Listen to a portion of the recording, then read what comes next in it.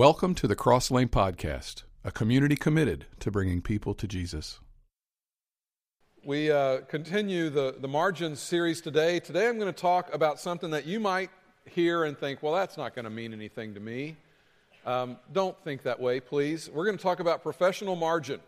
I want to talk to specifically those of you who are in the marketplace or in the workforce, which in this room is an awful lot of you. In our first service, we have an awful lot of retired folk. And I'll tell, if you're in the room this morning and you're retired or you're a little older than the rest of us, then here's what I would say to you. Don't listen to this and think, well, that doesn't apply to me.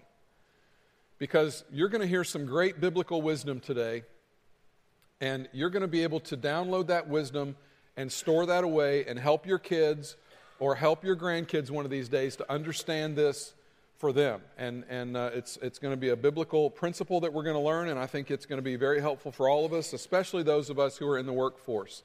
I want to talk today about how do you take these principles we've been studying in the Margin series and all these things we've been talking about, and how do you restructure and reorganize your time with the office or with the company or organization that you're with, so that you do more things in less time, you have less stress, and maybe you have more money. Now, I think that would be three things that we would all be very interested in: to be able to do more things in less time, to have less stress, and to, at the end of the day, have more money. Today, I want to talk about one simple principle. It's found in the Bible, believe it or not, that will give us a context for developing margin in the marketplace. Now, if you're like me and most people, the tendency in work world is to be pressed to the limit, to be pushed out to the very edge where we have too much to do and we can't get enough done, right? You're just constantly taking on more stuff, and we're stressed out, and we don't have any emotional margin, and we're pressed emotionally. And of course, that spills over into what we're like when we get home at the end of the day, which makes us sometimes not a lot of fun to be around when we come home. All at the same time, we're spending lots and lots of time, and financially we don't seem to get rewarded for the time and energy that we're investing in the jobs and in our company, especially if you own the company or if you're the boss. So today we could talk about a lot of things, but I want to look at one simple principle that is found both in the Old Testament and the New Testament. It is alluded to throughout the Scriptures, and we're going to look at the Old Testament this morning, and I'm just going to give you a heads up. While I'm talking about this, some of you will be tempted to argue with me, and you're going to say in your mind, well, yeah, Brett, if I had your job, then I could do that. Or if I owned the company, then maybe that would work for me. Or if I was an executive, that would make sense for me. If I worked in a certain department. But Brett, that's not applicable to me. That's going to be your temptation this morning. But I just want you to listen to the whole message, and I want to give you a target to shoot for professionally, okay? I want to paint the best bullseye I can so that you can, in your professional life, kind of draw back and take aim at that target and say, that's what I want to get to. Understanding that it may not be something that you're able to do this week. It may not be something you're able to do in the next month or two or several months. It may take you years. You may have to even change jobs in order to achieve what it is that I'm talking about today. I'll let you be the judge. But I think at the end of the day, you're going to hear it and go, you know what? I maybe wouldn't have thought about it like that, but that kind of makes sense. That's kind of my goal. All I want to do is just give you a goal and paint a picture of what should be and could be professionally as we look at Scripture together and see how God has given us this unbelievable insight on how to gain professional margin, regardless of whether you own the company or not. And just let me say this before I get started. I'm going to talk about being a better employee. And I know when I say that, one of the things that's going through your mind is, I don't want to be a better employee. Right? That's what you think. It's a job, Brett. I don't want to be a better employee. And can I just tell you that you sound like your 10-year-old when you do that? Right? We at Cross Lane, our mission statement around here is bringing people to Jesus. We take it seriously. Your workplace is a mission field. Even if they won't let you talk about Jesus, your workplace is a mission field. I'm sending you into a mission field every single week. I want you going into your mission field with a good attitude. I want your employer to have a good employee on his hands. I know they don't treat you well. I know it's a dark place. Listen, I've worked the kind of jobs you work. I haven't always just been a pastor, okay? I've worked in factories. I know how dark it is. I know the language that gets spoken. I know the jokes that get told. I know that there's hardly anything spiritual in your place of employment. I get all of that. But you belong to God. And Jesus Christ died to save your soul, and He calls you to be a light to a dark world. So I'm sending you into your workplace to be a better employee. Do not walk out of here and say, well, I'm not even going to do that. No. Listen to what I've got to say today. Try to find some professional margin. It may just be the case that if you can find some professional margin, you might, hi-ho, actually enjoy work. Can you imagine that? So we're going to look at it today and see if we can't come away with some things that will help us. Let's open our Bibles. We're going to go way back into the Old Testament, into the book of Exodus. Exodus chapter 18. Moses is the main character in the book of Exodus, and even if you haven't read the book, you have seen the movie, right? We've all seen the movie. I remember when I was a little kid, we would come home from church on a Sunday night excited because Charlton Heston was going to beat up on Yul Brynner and lead the children of Israel out of Egypt. It was awesome. We were going to see the Red Sea part, and we were going to watch those Israelites get away from those nasty Egyptians. And no offense if you're from Egypt today, but you know all about Moses. You know all about Pharaoh and him going in, Moses going in saying, let my people go. And Pharaoh said no. And Moses said yes. And God said yes. And Moses and God won. And Pharaoh lets the Israelites go. And Moses leads the nation of Israel out of Egyptian bondage. Now here's what you need to know and understand. And it would be impossible to understand this without actually being there. But this was a nation of slaves. Okay? This group of people that is going to be following Moses is a nation of slaves. They are uneducated. They likely cannot read. They've just been under the watch care of the Egyptians, and they've worked very hard for the Egyptians for most of their adult life, if not all of it. And nobody knows for sure, but there were somewhere between 200,000 and 1 million of these people. And we don't know a hard and fast number, but somewhere between 200,000 and 1 million, and they were all slaves. They had no government, they had no organization, there was no social structure, and get this, they had no law. Okay, God has not given the 10 Commandments yet, and so all they had was Moses and God and their freedom. Pretty much that's it. So for 4 months, they journeyed out of Egypt, and they came to Mount Sinai, and pretty soon, it hasn't happened yet, but pretty soon Moses is going to go up on Mount Sinai, and he is going to receive the 10 Commandments, the law. He is going to receive that from God, and he's going to carry that back down to the people, and that's going to say, here's how you're to live your life. Here's how you are to behave. But at this point, they didn't have any of that. All they had was Moses. So consequently, all these people looked to Moses for structure. They looked to Moses for order and helping them settle their disputes. So imagine that all these people are there, and all that they've got going on, all their disputes, all their struggles, it all falls on Moses. Can you just imagine? 200,000 to 1 million people, and Moses is trying to handle all that. Well, they get to Mount Sinai, and Moses' father-in-law comes to visit him. Woohoo! So now Moses' father-in-law, he's not an Israelite. He doesn't live in the area, but he's very proud of his son-in-law Moses. You know, have you met my son-in-law Moses? Can you imagine that conversation at work, right? This is my son-in-law Moses. My son-in-law is Moses. I don't know what your son-in-law does.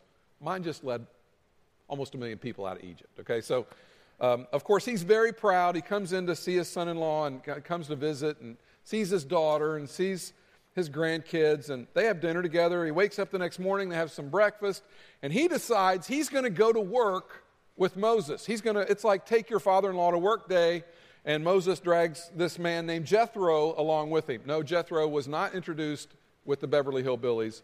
There was another Jethro, okay? So this is Jethro, the father-in-law, and he's going to go to work. He wants to see what this mighty man of God does all day. Right? So this man who confronted the Pharaoh, the most powerful king in the whole world, and he's going to see what his son-in-law does for a job. And that's where our story picks up in Exodus chapter 18, verse 13. Here's what we read. The next day, Moses took his seat to serve as judge for the people, and they stood around him from morning till evening. Now, how would you like to have that job? He gets there early, he sits down on his little stool, and all these people who have a dispute or they have some kind of struggle, they're bringing it up and they're walking up to Moses, and they're all gathered around. It's as far as the eye can see, and he's there from morning until evening settling these disputes, trying to give counsel, trying to judge and settle things with all these people who have come out of Egypt, these Israelites. Verse 14. When his father-in-law saw all that Moses was doing for the people, he said, "What is this you're doing for the people?" In other words, son, I've come a long way to see you. I'm proud of you. But this is unbelievable. What in the world do you think you're trying to do? Why do you sit alone as the judge with all these people sitting around you from morning till evening? So Jethro is like appalled. He can't believe what he's seeing. He sees the great and mighty Moses, this guy that went toe-to-toe with the most powerful man in his world, and the people are lined up as far as you can see, and Moses is sitting there all day trying to figure out, Moses, she says it's her cow, but it's really my cow. I got this cow from him. And Moses is like, next! Well, Moses, I had 2 sheep, and I came back, and there was only 1 sheep, and Moses is like, next! All day long, that's all he's dealing with is that kind of stuff. Moses, these are my 2 sons. Do you think you could help me with my 2 sons? And, Moses is like, oi, oi, oi. Just this whole, what in the world? And Jethro sees this and thinks to himself, you got to be kidding me. This is what he's going to do all day long? So he looks at Moses and says as much. Moses, are you kidding? This is your job? This is how you spend your days? Well, Moses kind of pushes back in verse 15. Moses answered him, because the people come to me to seek God's will. In other words, this is a God thing, all right? This isn't just me. This is what God has called me to do. Because the people come to me to seek God's will, whenever they have a dispute, it is brought to me. And I decide between the parties and inform them of God's decree and instructions. So Moses says to Jethro, look, the reason I'm doing this is because it's what God's called me to do. I'm doing God's will. I'm doing God's work here. And Jethro's thinking, well, that might be God's will, but that ain't the way God wants you to do it. This is crazy. It's ridiculous what you're doing. You're going all day long like this. Nobody can do that. You're just sitting there day after day after day, listening to all these people bicker and go back and forth settling these disputes. Hello, Moses, you can't keep doing this. You just can't keep doing this. And this little dilemma for Moses points to something that easily becomes a dilemma for each of us. Now, in just a minute, we're going to talk about it. It's a principle that is going to solve this for us. But you see, as this relates to us, when you began your job, or when you started with the company or whatever, when you got the promotion, when you became the leader, when you went in with that idea, when you bought the company, some of you own your own business, you said, I'm going to do whatever is necessary to be successful. I'm going to do whatever it requires to get the job done. And it was both necessary and what you desired. You got there and you said, you know what? Pile it on me. I want to be the employee that you can trust. I want to be the employee that's going to work hard for you. I want you to believe that you can count on me. When, I want my board or whoever's looking over me or my boss or whoever, I want them to look at me and say, you know what? They have really got their act together. We can give them all kinds of responsibility because they can handle it. Look at the way they're working. And so you wanted someone to look at you and say, here's someone we can trust, and here's someone we can give some responsibility. And so it is natural and necessary to do everything that comes our way. It is natural and necessary to do everything that gets stacked up on your desk to do, right? It's natural and necessary. It's just natural and necessary to do it all because we want people to know we're hard workers. We want them to know that we're the ones that are going to stay late and we're going to get there early, and it's going to be necessary and often at times because there's going to be nobody else to do it, right? Some of you know what that's like. It's like, if I don't get this done, nobody else is going to do it. So maybe you start your own company or your own organization. You're turning out the lights. You're filling the copier, right? You're making all the calls. You're getting extra keys made. You're calling the repair people. You do it all because it is necessary and there's nobody else to do it because it all falls on you. But what begins as something that's natural and necessary, if you continue in that mode, eventually is going to become the thing that gets in the way of your own productivity. And if you continue to do everything that comes your way, to say yes to every opportunity, to say yes to every project, and all the marginal and peripheral kind of things that just kind of crowd their way in and end up on your desk somehow, what happens eventually is you diminish your ability to do the job. And you can't do the job that you were hired to do, and your productivity is going to suffer. And over time, people will begin to look at you and they will say things like this. They'll say, you know what? She used to be really good at that job, but she's not anymore. You know, he used to be a rock star at that. I don't know what happened. He used to be really competent at that. Now, I'm starting to wonder if we should let him go because he just doesn't seem to have it. And somewhere along the way, we have to take the advice that Jethro gives to Moses, and we have to learn to focus. And here's why. Here are two things that I know about you. Number one is this. You are not really, really good at a whole lot of things. Okay? My name's Brett. I'm your friend. All right? So, you're pretty good at a lot of things. You're pretty good. There might be a lot of things that you would look at and say, you know, I'm pretty good at that. I can do that. But you're really, really good at just one or two things. There are a couple of things that when you do them, ninja is the word that they would use to describe you, right? It's like, I'm really good at that. Really, really good at it. I'm pretty good at a bunch of things, but when it comes to really, really good, not as many, maybe just a couple. In other words, if I were to look at what you could potentially do, you know, sell, close deals, recognize opportunities, customer service, answer the phones, make calls, organize, administrate, of all the things that you could potentially do, of all those things, there are only a couple of those things that you're really, really good at. And when you're in your groove, when you're in your sweet spot, that thing that you do and you almost even don't need to think about it, you're so good at it, just kind of, and people stand around and watch you do it and they're amazed, right? Is there that thing that you can do and you don't even have to think about it? But other people watch you do it and they can't understand how you do it. And they say to you, how did you do that? And you don't even know how to answer the question. It's like, I don't know how to teach somebody else how to do it. Just comes naturally for me. And it is so natural for you when you're working in your groove and working within your strengths. It's just something that people become amazed at when they watch you. But you're really, really good at only a couple of things, even though you're asked to do a lot of things. The second thing I know about you and your work situation is this.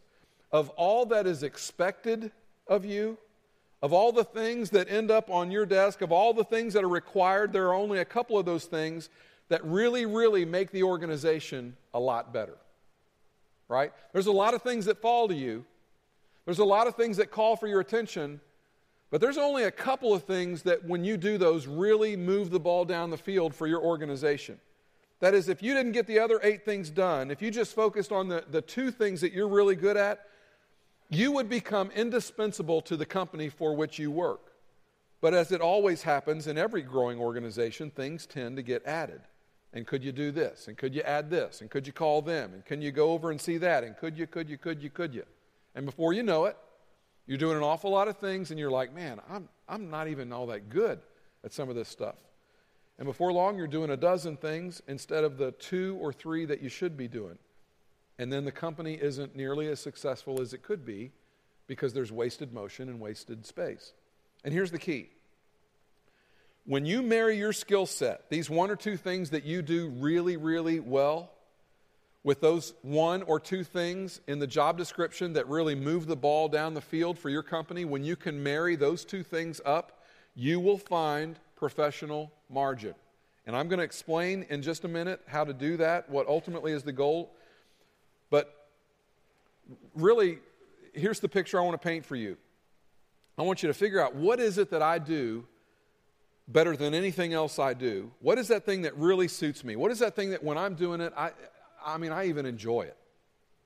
You know, there's certain things that, even around the house, there's certain things that you might look at as work. When I'm doing those things, it's like, I enjoy doing that. Now, that's different for everybody in the room. What is the thing that God just made you that way to be good at? And how can I marry that particular part of me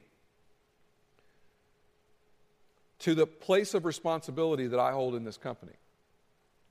How do I do that?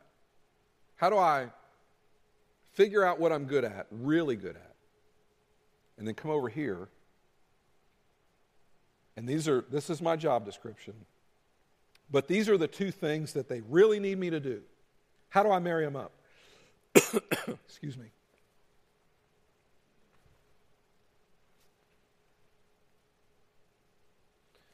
Because when you can match those two things up, that's when you begin to excel professionally. That's when things get great for your company, and that's when things get great for you. But do you know what you're going to say when you hear me say all that? There's something in the back of your head as I'm saying all that, and you're saying, well, Brett, I just can't do that. And remember, I want you to understand, you may not be able to do this today. You're probably not going to do this week, and you probably aren't going to get it done in the next couple of months. I'm just trying to paint a bullseye on the target for you so that you can know if I'm truly going to achieve margin in this area of my life, and you've been talking to me throughout this whole margin series. There's a reason we preach this series over and over, because it's very practical. You don't even have to be a Christian to get something out of the margin series. This is helpful for everybody. But you've been coming to me and you've been saying, Brett, this margins thing, it's made a huge difference for my wife and I. It's made a huge difference at home. Our money thing is different now. Margin is good in every area of your life, especially in your professional life.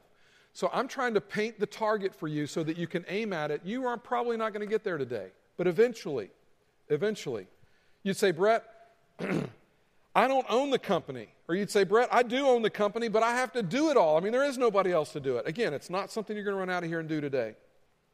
But you need to begin to create a category of thinking in your mind so that you can think about, what does it look like for me to have professional margin? And again, I'm going to explain how it works in just a minute. The story goes on. Moses has basically said, hey, Jethro, I know you're my father-in-law and all, but I have to do this. This is what God has called me to do. I'm doing God's will. So here's what happens. Verse 17. Moses' father-in-law replied, what you are doing is not good. Now you talk about something that would be kind of hard to take if you're Moses. Moses sits there day after day. He's dealing with children. He's dealing with these parents and adults and disputes. And at the end of the day, he comes home. He falls in bed. He's worn out. He's like, man, look at the work I did today. I got to get up and go do that again tomorrow. And his father-in-law comes along and says, what you're doing is not good. That would be kind of hard to take. He goes on, you and these people who come to you will only wear yourselves out. You ever felt like that at the end of the day? You ever get home and you're totally worn out and someone says to you, hey, did you help your company move the ball down the field today? Did you help your company be successful today? And you would say, you know what? I know I was at work today, and I answered calls, and I went from meeting to meeting, and I did all this email stuff, and I had people walking in, and I was busy all day. But I'm really not sure that I was all that productive. It was just kind of one thing after another. It was just project after project, meeting after meeting, call after call, and I don't know. I just know that I'm worn out. Jethro says, you will only wear yourselves out. The work is too heavy for you. You cannot handle it alone. Listen now to me. This is his father-in-law, remember. Listen now to me, and I will give you some advice. And may God be with you. Now, imagine this. Especially guys, okay? Guys, if you were checked out, I need you to lock in for just a minute, because this hits us. Because, guys, we got some egos, don't we? Right? We got an ego. And you're the big guy. If you're Moses, you went toe-to-toe with the most powerful man in the world, and you won. You held up a stick and the sea parted.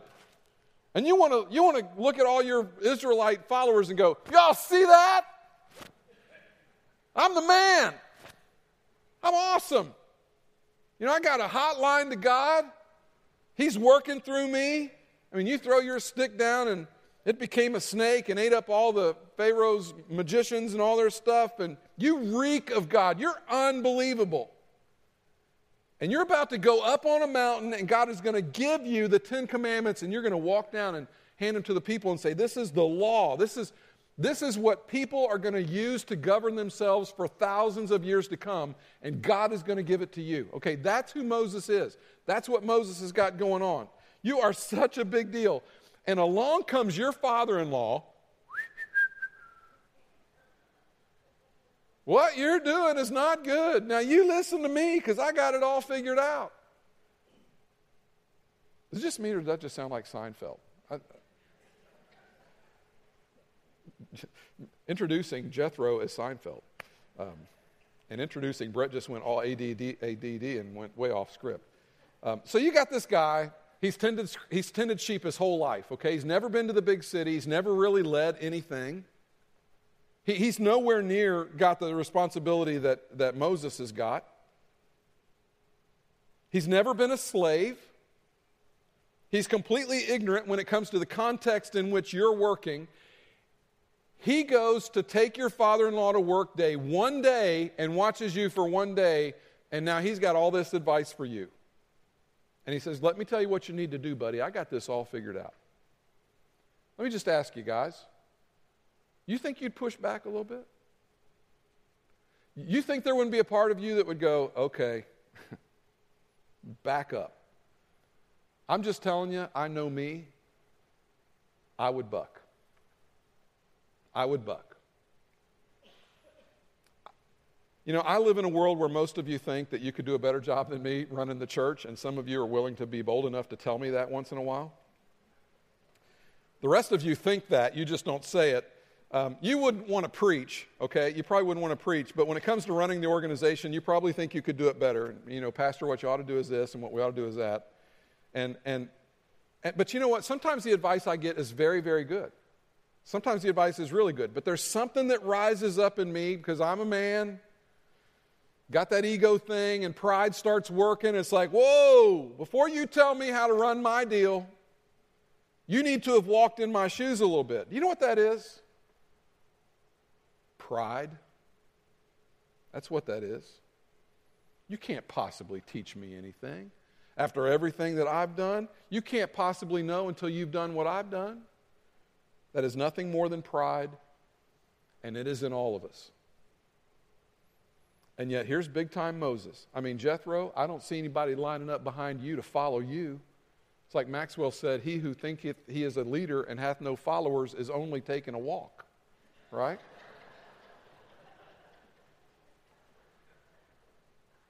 And Jethro comes along, Moses, I think I can help you out. And here's what I love. Moses had the courage and Moses had the humility to listen. The courage and the humility to listen. And the advice that Jethro gave him, even though it must have seemed unbelievably impractical, people are waiting in line for me, Jethro. I don't even have time to have this conversation. Do you see how long the line is? I can't do this with you, Jethro. But Moses listened, and in listening made a decision that enabled him to apply the principle that we all need to apply today. Here's what he said. Here's what Jethro said. You must be the people's representative before God and bring their disputes to him. Jethro identifies for Moses the two things that Moses has to do. In other words, Moses, there are a lot of things that you could do. Here are the two things that only you can do.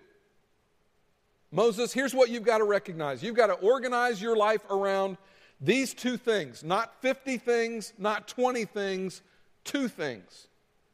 Two things. Number one, you are God's representative to settle disputes. Okay, that's your responsibility. Number two, verse 20, teach them his decrees and instructions and show them the way they are to live and how they are to behave. In other words, you're responsible for their disputes to get those settled, and you're to teach them the way God would want them to live. Moses, that's your job. That's what you're responsible for. Now let's talk about the way you're implementing that. Verse 21, but, in other words, you're not going to do all that.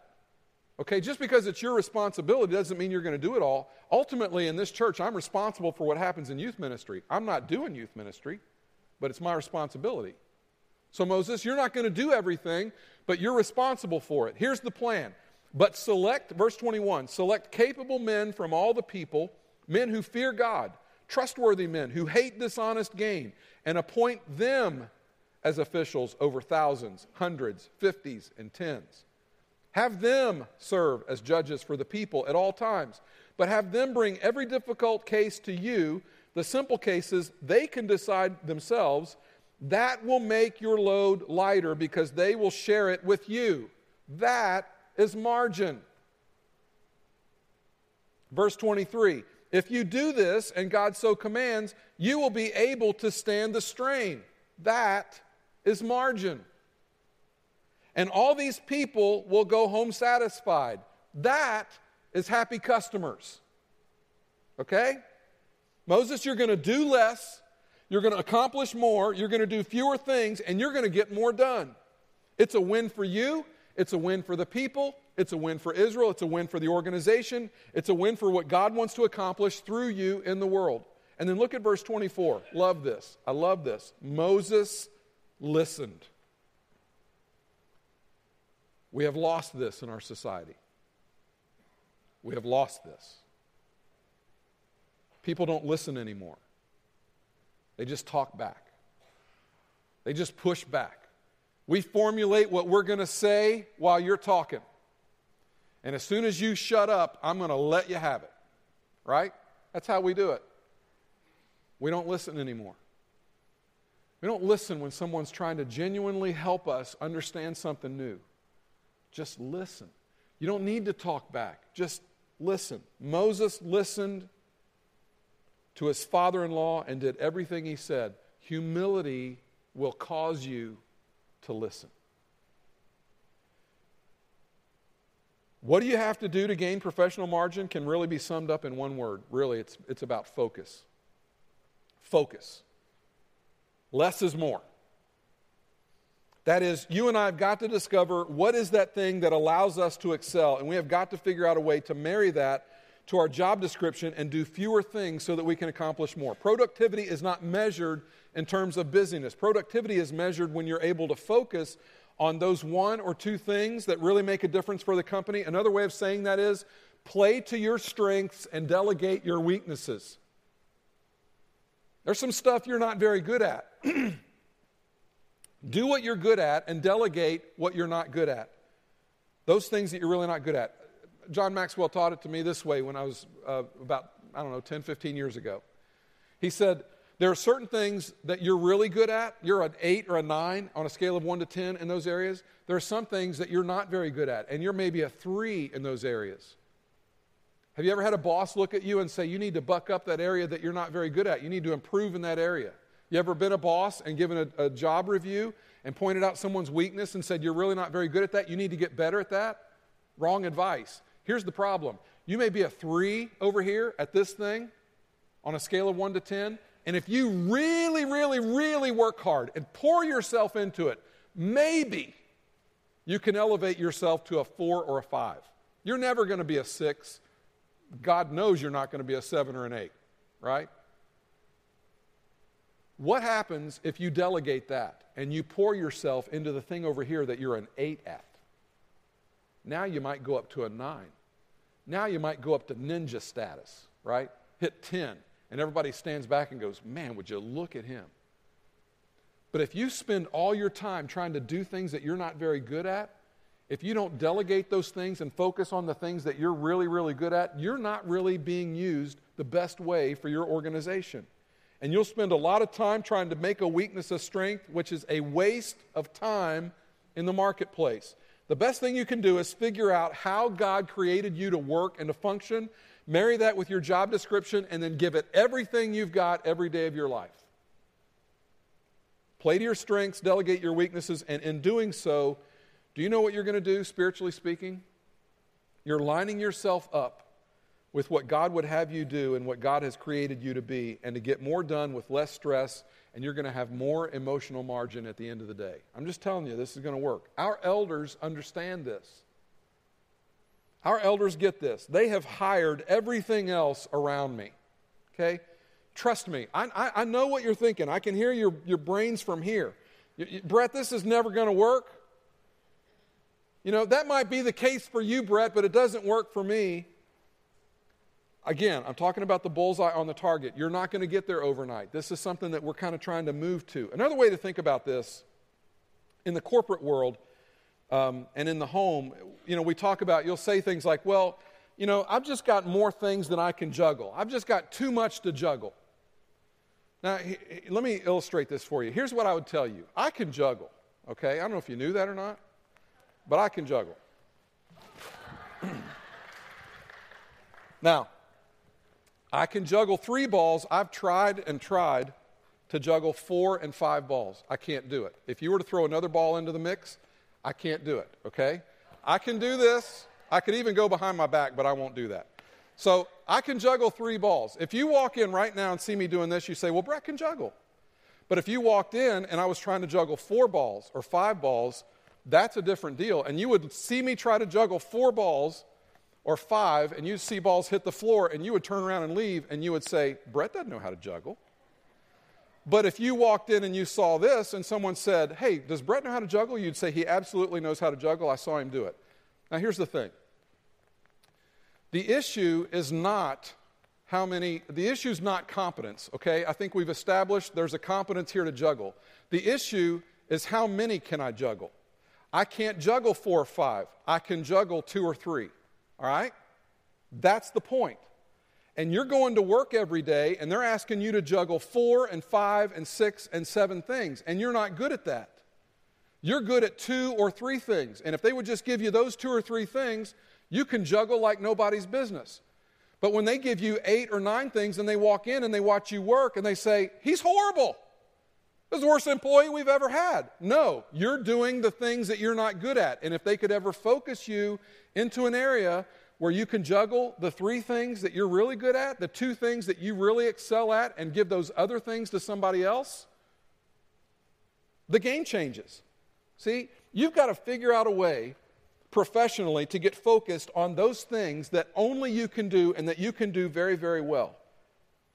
And you're probably, if you can do that, you're going to become indispensable to your organization and to your company. And you'll be juggling 2 or 3 things, and people will line up outside the door to watch you do those things. They'll say, he's amazing. Did not know he was that good at that job. Look at her. She's unbelievable. Teach us. And you go, I don't know how to teach anybody. I just know how to do these 3 things really, really, really good.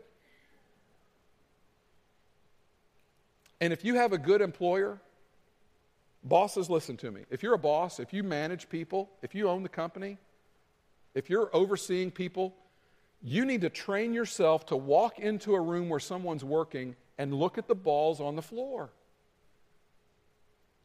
And not blame the person who dropped them, but to look at them and work with them and say, you know what, obviously you're trying to juggle too many things. Let's figure out what you're good at, and let's let you juggle those 2 or 3 things. I'm going to pick these 3 or 4 balls up off the floor. I'm going to carry them into the next room and give them to this guy who's no good at all at these things that you're juggling, but he's great at these. And I'm going to hand those to him. See, we know you can't juggle 4 and 5 balls, but we know you can juggle 2 or 3. And you will be more successful, and your company will be more successful, and you will have margin, and here's why. Because you will be in the zone, and you will get more done in less time, which means you have time margin. And when you're working in your zone, you're going to get more done with less stress, which means you have emotional margin. And when you're in the zone, when you're able to do those 2 or 3 things that really make a difference for the bottom line of your company, then you're going to be rewarded financially, and you're going to have financial margin. And when you're happy and successful in your career, when you're happier, you're more moral. When you're happier, morals come easier for you. You're just a better person when you're happy. Okay, that's just true. I like who I am. I like the way God made me. I'm in my zone. That's when you're going to start to achieve moral margin. So I want to give you 3 things, and you're like, oh, dear Lord, he's been preaching, now we're getting 3 things. No, this is real quick, okay? And just know, you're going to listen to these 3 things, and some of you are going to think, oh, that's perfect. And some of you are going to listen to these 3 things, and you're going to go, Brett, that is totally impractical for where I work. Again, I'm painting a picture. And it's possible that you can't even do this where you work. You may have to change jobs to be able to do what I'm talking about. And maybe that's something God wants you to do. I don't know. Let me give you these 3. Answer this question. What defines success for the person in my position at work? Today at lunch or at some point, what defines success for that person? Not what have I been asked to do, not what are my responsibilities that are ending up on my desk, not what is the last project that I was given, not what is the overflow onto my desk. Specifically in your job, what is success for the person who does what you do? And I'll bet you, if you wrote down on a 3x5 card what you do best, and your boss wrote down on a 3x5 card what he needs done and what he thinks you do best, those two things are probably not going to match up. All right?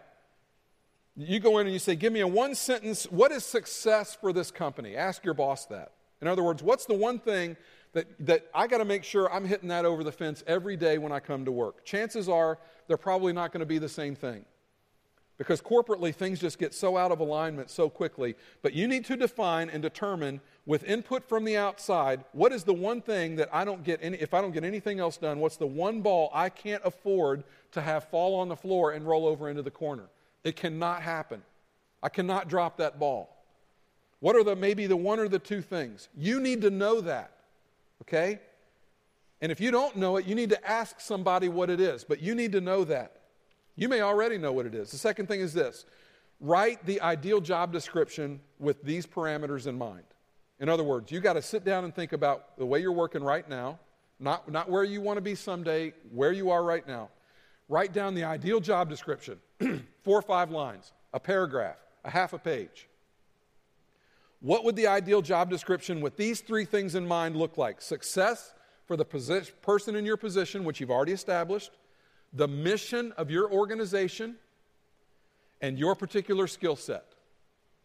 In other words, if I could do exactly what I knew I was gifted and called to do in this organization, here's where I think I would add the most value to the organization. You write your own job description. Here's what success is. Here's the mission of the organization. Here's what I was designed to do. So, and then you ask your boss, what would be the best position for me in the company? Knowing all that, what's the best thing for me to do? And then the third thing is you sit down with your employer and you have a conversation with them and you say to them, you know what, I've been thinking, I really want to continue to see this company succeed. And I think I've figured out a way to make the company better, and I think I've figured out a way to make me better as an employee.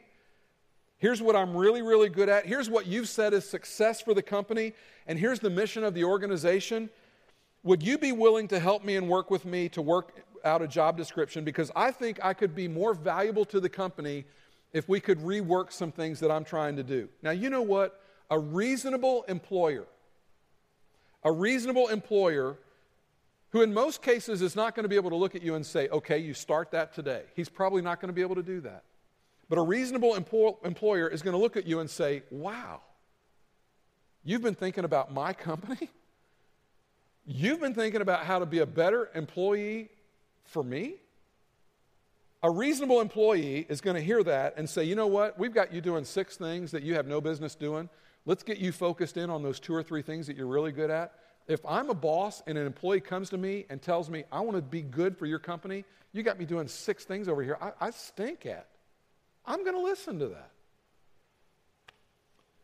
Someone who really understands the nature of business and executing and moving things forward is going to understand that no one is good at everything. Now, I know you know people that think they're good at everything, but nobody's good at everything, right? And Jim Collins taught us in his book, Good to Great, it's about getting the right people, not just getting them on the bus. You got to get the right people in the right seats on the bus. If you're an employer, if you're a boss, that's your job. Right people on the bus in the right seat. Now, let's wrap this all up. Skip.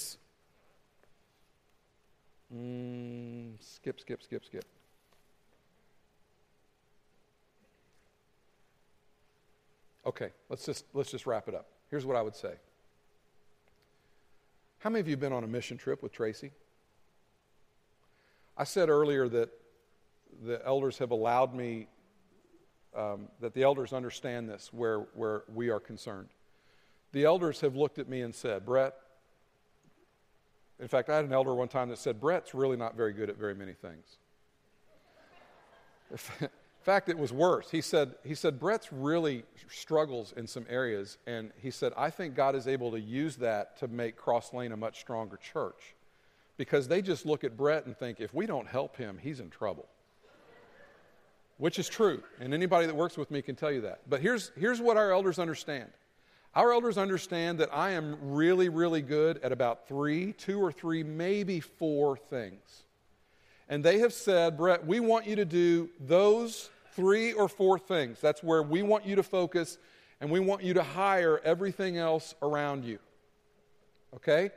Consequently, I don't ever, and you don't want me to ever lead a mission trip. Okay? Tracy, ninja when it comes to a mission trip. Can organize like nobody I've ever seen in my life. That's why he's here. I drive Tracy nuts because I'm not organized at all. And he drives me nuts because everything's got a place, right? And sometimes I just like to walk through his office and mess stuff up just for fun. But because he just goes crazy. But he's a ninja at that. I don't get involved in mission trips, okay? I recruit you to go and I talk about how good they are, but Tracy leads them. Our band, awesome band. You know what? They don't let me play any. I love music, but I don't play anything on the stage, not even cowbell. You know why? Because I can't, because I'm not any good at it. It's not my job. We hired around that, all right? Last illustration, I'll close. It's baseball season. It's baseball time. It's all wrapping up. We're coming down to the playoffs and the World Series. And here's what I can tell you. The teams that are really successful in baseball are teams that have really, really good pitchers, and they don't ask them to be great hitters. Now, there are a couple of pitchers in baseball that are great hitters, but by and large, most pitchers stink at hitting, okay? They're no good at it. But you know what the team says? Don't worry about that. We got 8 other guys. In the American League, we got 9 other guys. See, in the American League, they don't even ask the pitcher to bat. They just ask the pitcher to pitch. And they say, we got 9 other guys that can hit. You just pitch. That's all we want you to do. You're great at it. Come out here and pitch. Give it your all. When you're tired, we'll come take you out. See, we get it in baseball. We get it at Cross Lane. We understand it. You got to get it in your workplace where you got to understand there's 2 or 3 things I'm really good at. Maybe 3 or 4. But I'm trying to do 12 at work, and that's not working for anybody. And maybe it's time that you go through those steps I just talked about. You have a conversation with your boss, and you say, boss, listen, I want to be good for the company, but when you have me doing that, I'm no good to the company. How can I do the things that I'm really good at so that I can help this company move the ball down the field? I promise you, you will become a better employee, and your employer will appreciate it, okay? We're trying to win people to Jesus. What you do in the marketplace matters. I am going to close us in prayer, but I need to know if Craig and Sue Rudisell are here. Would you guys come forward? I got an email this week, or a text message, actually. Before we close in prayer, I want us to pray as a family over this family. This is Sue Rudisell, and this is her husband, Craig, and I'm not even going to try to attempt the name that I heard. I bet you've got it memorized. Yep. She found out this week she has breast cancer, and it's in the lymph nodes. Am I right about that? The breast and the lymph nodes. Okay, you see how that's just scary. I mean, it's just scary. So, you know, when you're me and you hear that, it's like, man, you want to help. What can you do? I'm not a doctor. I mean, again, this does not fall in my area of expertise. I don't know anything about this. But I can pray. You can pray. So we're going to pray. All right? Bow with me. Father, I just can't even imagine how scary it would be to be Sue. And that word is long, and it's menacing, and it's intimidating. And somehow, you're God in the middle of it. And I don't know what the plan is. I don't know why. It's what we ask. We ask why, and we're not going to get why.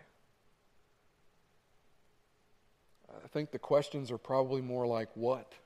God, what do we do now? What's this mean? What's it mean for you? What's it mean for me as a person who believes in you? And God, the fear that Sue feels today, I pray that you would replace that with your presence and your peace. And I pray that she would become a warrior unlike anything she even knew was possible within her. So that she would be fierce, so that her body would be fierce to fight. And so that anybody that watches this from the outside looking in would look at her and marvel at the peace that she has. And that is not a peace that she can manufacture. That is only a peace that you can place within inside her and within Craig. And I pray that as they walk through this, that you would help them to grow close to one another. I pray that they would grow closer to you. And I pray that they would be such a light to this community, that lives would be changed. And Father, I have no idea what the outcome is. We have no idea what the outcome is. We just lay the whole thing at your feet and tell you that we trust you as our God. And even in this moment, we lift your name above every name to worship you, because you are God in the midst of even the worst of news. And we say with Job, though he slay me, yet will I serve him. It is in the powerful, precious, holy name of Jesus that I pray. Amen.